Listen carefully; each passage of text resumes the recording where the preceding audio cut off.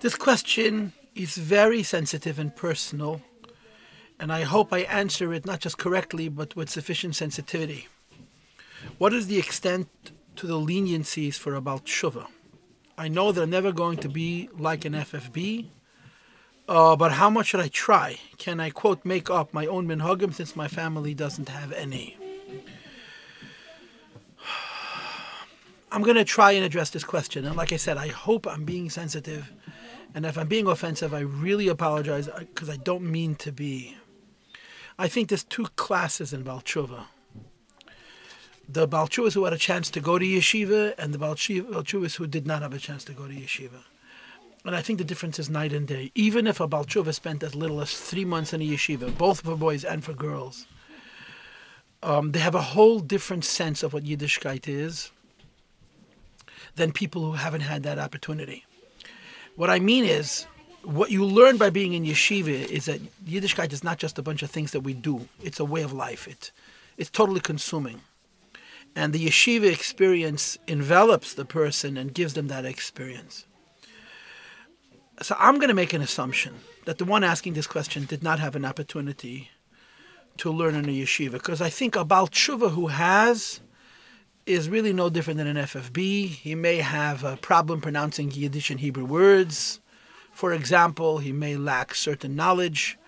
But I must tell you that BTs have distinct advantages over FFBs. I mean, I know adult men who learned Hebrew when they were 21 years old and got smicha by the time they were 24 or 25, and are as learned as boys who spent their entire life learning in yeshiva. It's upsetting and disturbing and wrong, but a fact.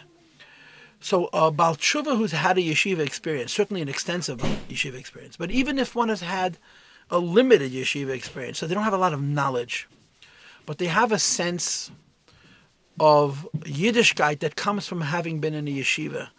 I don't think that this is my opinion, that this question applies to them. In other words, a Ba'alei Teshuva is learned in a yeshiva in terms of how he or she lives his life or her life, really is empowered to be as principled and as uncompromising as anybody who's been from his whole life.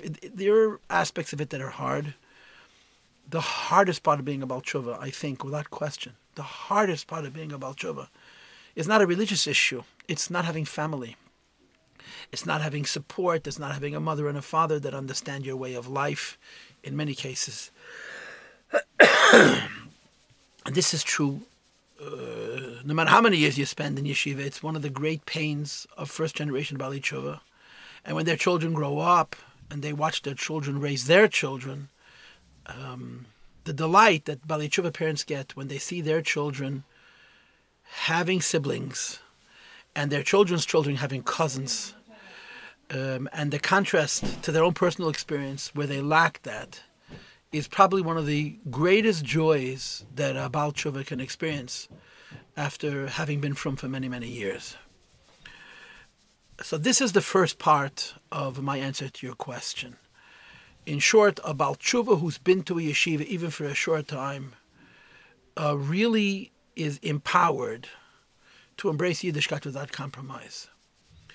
What I'm really trying to say is that even if you're already older, and even if you're married, if you could take off a short period of time, a month, 6 weeks, 3 months, and go learn in a yeshiva, it'll change your life. Even if you go as a couple, the yeshiva experience has no equal in terms of making a person appreciate the totality of Judaism, how it embraces you, how you become one with it.